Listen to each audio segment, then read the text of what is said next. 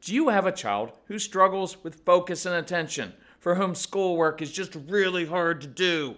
There are fights and power struggles over homework, and they resist, they melt down, they shut down. Okay, that makes you a normal parent. And it makes your child pretty normal too.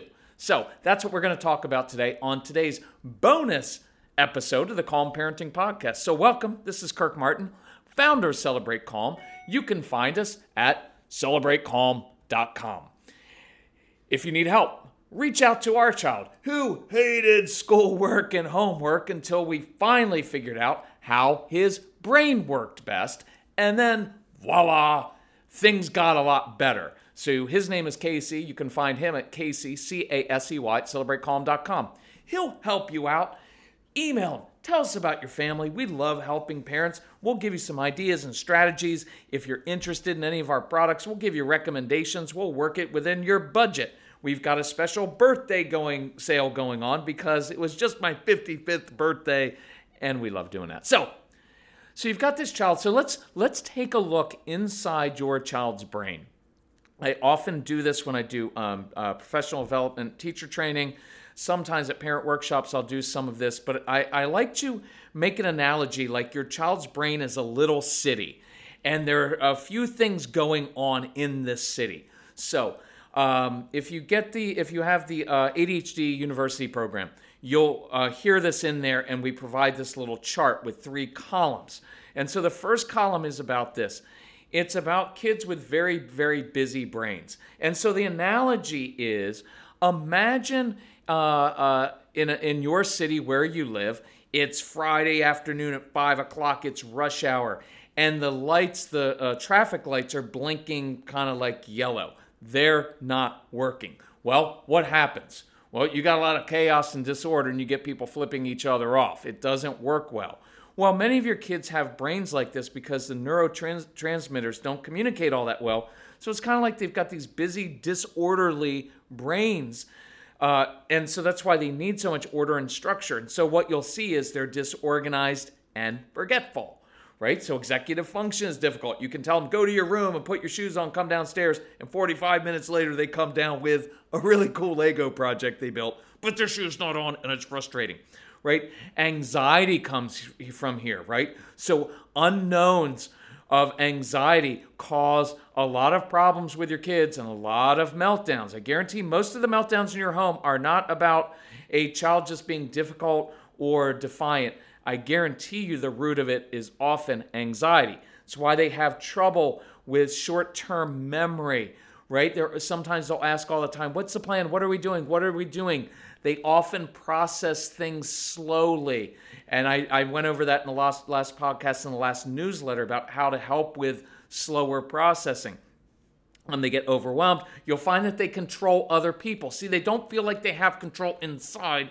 So I'm going to be bossy with other people, with my friends. You will find that they cheat at games. You can't play board games with these kids. They're going to change the rules of the game. They're going to quit. They're going to cheat. And it's not because they're jerky kids. And it's not because they want everybody to hate them. It's because if I don't feel in control of myself, I will try to control everything else. And the best way to control this game is to cheat, because that guarantees the outcome that I win. Because if I don't win, that makes me a loser, and I already feel like a loser, and I don't have a lot of confidence. So I'm going to do anything it takes in order to counter that. Does that make sense? See, if you start to understand what's happening inside their brains, you can see that outward behavior isn't the real issue. It's what's going on inside of them, because they need this control. And I don't give kids control of my home, but I do give them ownership. That's why they often eat the same food over and over again, right? Chicken nuggets and mac and cheese. They wear the same clothes because they're eliminating unknowns. They'll enforce justice. That's not fair. And they'll argue relentlessly until you acknowledge that their point is legitimate. It's why they have difficulty organizing thoughts and writing. Getting those thoughts from head to paper is brutally tough for your kids. Now, I'm not going to go over that in this one, but we can show you how to do that. It is in both the No BS program and the ADHD University program. It's really, really important how to do that, right? And so difficulty with transitions. Meltdowns tend to be over little things because little things throw off their sense of order. Now, if something big happens, then they can actually focus. And that's when we move on to column 2. So, in the city that you're living in, when the traffic lights aren't working, who do they call? Well, they call a police officer to come and regulate the traffic. But in this particular case, no offense meant, it's just a joke, but in this case, the cop has been drinking soda all day and maybe eating some donuts. I know it's stereotype, but whatever, go with it. So, and now he's on his afternoon sugar low and he's falling asleep. That's what's often happening inside your child's brain. Their brains actually get reduced blood flow. Oftentimes they are understimulated. And that's why your kids have a need for brain stimulation. So what do we see here? What are the manifestations? Oh, we're going to get them fidgeting, doodling, bouncing their legs, tapping the pencils, and we can come up with all kinds of cool things to do instead of that. But it's important to know where that's coming from. They're moving constantly, poor focus and attention. Why do your kids argue like attorneys and push your buttons? Part of it is they love the brain stimulation because they know exactly how to push your buttons and how you're going to respond. And now they get the intensity of a grown adult arguing with them and giving all of your power to this little 4 or 8 or 12 or 16-year-old. It's a brain stimulation issue. It's why they're oppositional, right? They get bored easily. It's why they do things the hard way. And it will frustrate you because you're like, why don't you just do it the normal, easy way? It would be so much easier. They don't want to do it the easy way. They like doing it the hard way because it's more stimulating. It's why they chew on things, by the way. They'll chew on gum, but they'll chew on their sleeves. They chew on their shirts. They chew on anything they put in their mouths. Why? Because when you're chewing, think what's happening. Blood flow is rushing to your brain, which is awesome for kids, right? It also is, there's a sensory part of it. When they're chewing, it feels good, right? And it also relieves anxiety. You'll find them at times they hum, they talk loudly, even as they complain about other people being loud, right? Easily distractible, impulsive. They procrastinate. Look, why do you procrastinate? They procrastinate because if you wait until the last minute and there's a lot of pressure, you get an adrenaline rush, and the adrenaline rush brings blood flow to the brain and actually helps you concentrate. That's why they often like to work in spurts, and they work on momentum, which is really, really important. And you've heard me use this phrase. You do not manage their time. It's important to learn how to manage their energy. So the other thing happening inside this little city, and I'm not going to do this one today, but we can do it another time, is sensory pressure, right? Your body does not process sensory input correctly. And so they will either seek sensory pressure, they're hypersensitive, or they're hyposensitive, and that can really mess with them at times. So you've got to learn how their brains work. So here's what I want to talk about. I want to take one of these. In the second column, we talk about the need for brain stimulation and your kids fidgeting. And I often send out this newsletter that says, this F word is actually good, or this F word improves concentration and improves grades in schoolwork. Fidgeting is good. For a long time, schools have said, no fidgeting in my class. And what the teacher is actually doing is saying, hey, you know that thing that's actually helping you stay awake and is helping your brain actually concentrate? Stop doing it. Right? We don't want that. We want people to fidget, but we want kids to fidget in appropriate ways. There's so many studies on this. There's studies that show when you're on the phone at the office or at your home office and you're on the phone and you're doodling, that you actually listen better when you're doodling, right? So fidgeting, doodling, tapping pencils, humming, singing, squirming, bouncing your legs, twirling hair, chewing on pen caps, on sweatshirt tassels, right? Rocking on the chair legs, which drives you crazy. All of that movement. Is it annoying? Sometimes. Is it wrong? No. Is it necessary? Absolutely. Because fidgeting is a natural, healthy way for our kids to stimulate their understimulated brains to improve focus. So as long as it isn't distracting to other kids, whether it's homework time or in the classroom, it's helpful and necessary. So here are some do's and don'ts. Do not punish children for doodling, moving, fidgeting, chewing, and humming while doing homework. In fact, you should encourage this. Same as in the classroom. Multisensory stimulation improves attention and retention. We've got those little sensory strips I talk about in hundreds of thousands of schools because they cost 12 cents each. And they just work because when kids play with a textured object in their hands, which we tape underneath the desk, it helps them focus better, right? You have kids, work with their brains and with their hearts. You have kids who you've observed, they're always moving their hands. They're touching things with their hands. They're always fidgeting with their hands. And so what do we do as adults, both parents and teachers? Stop doing that.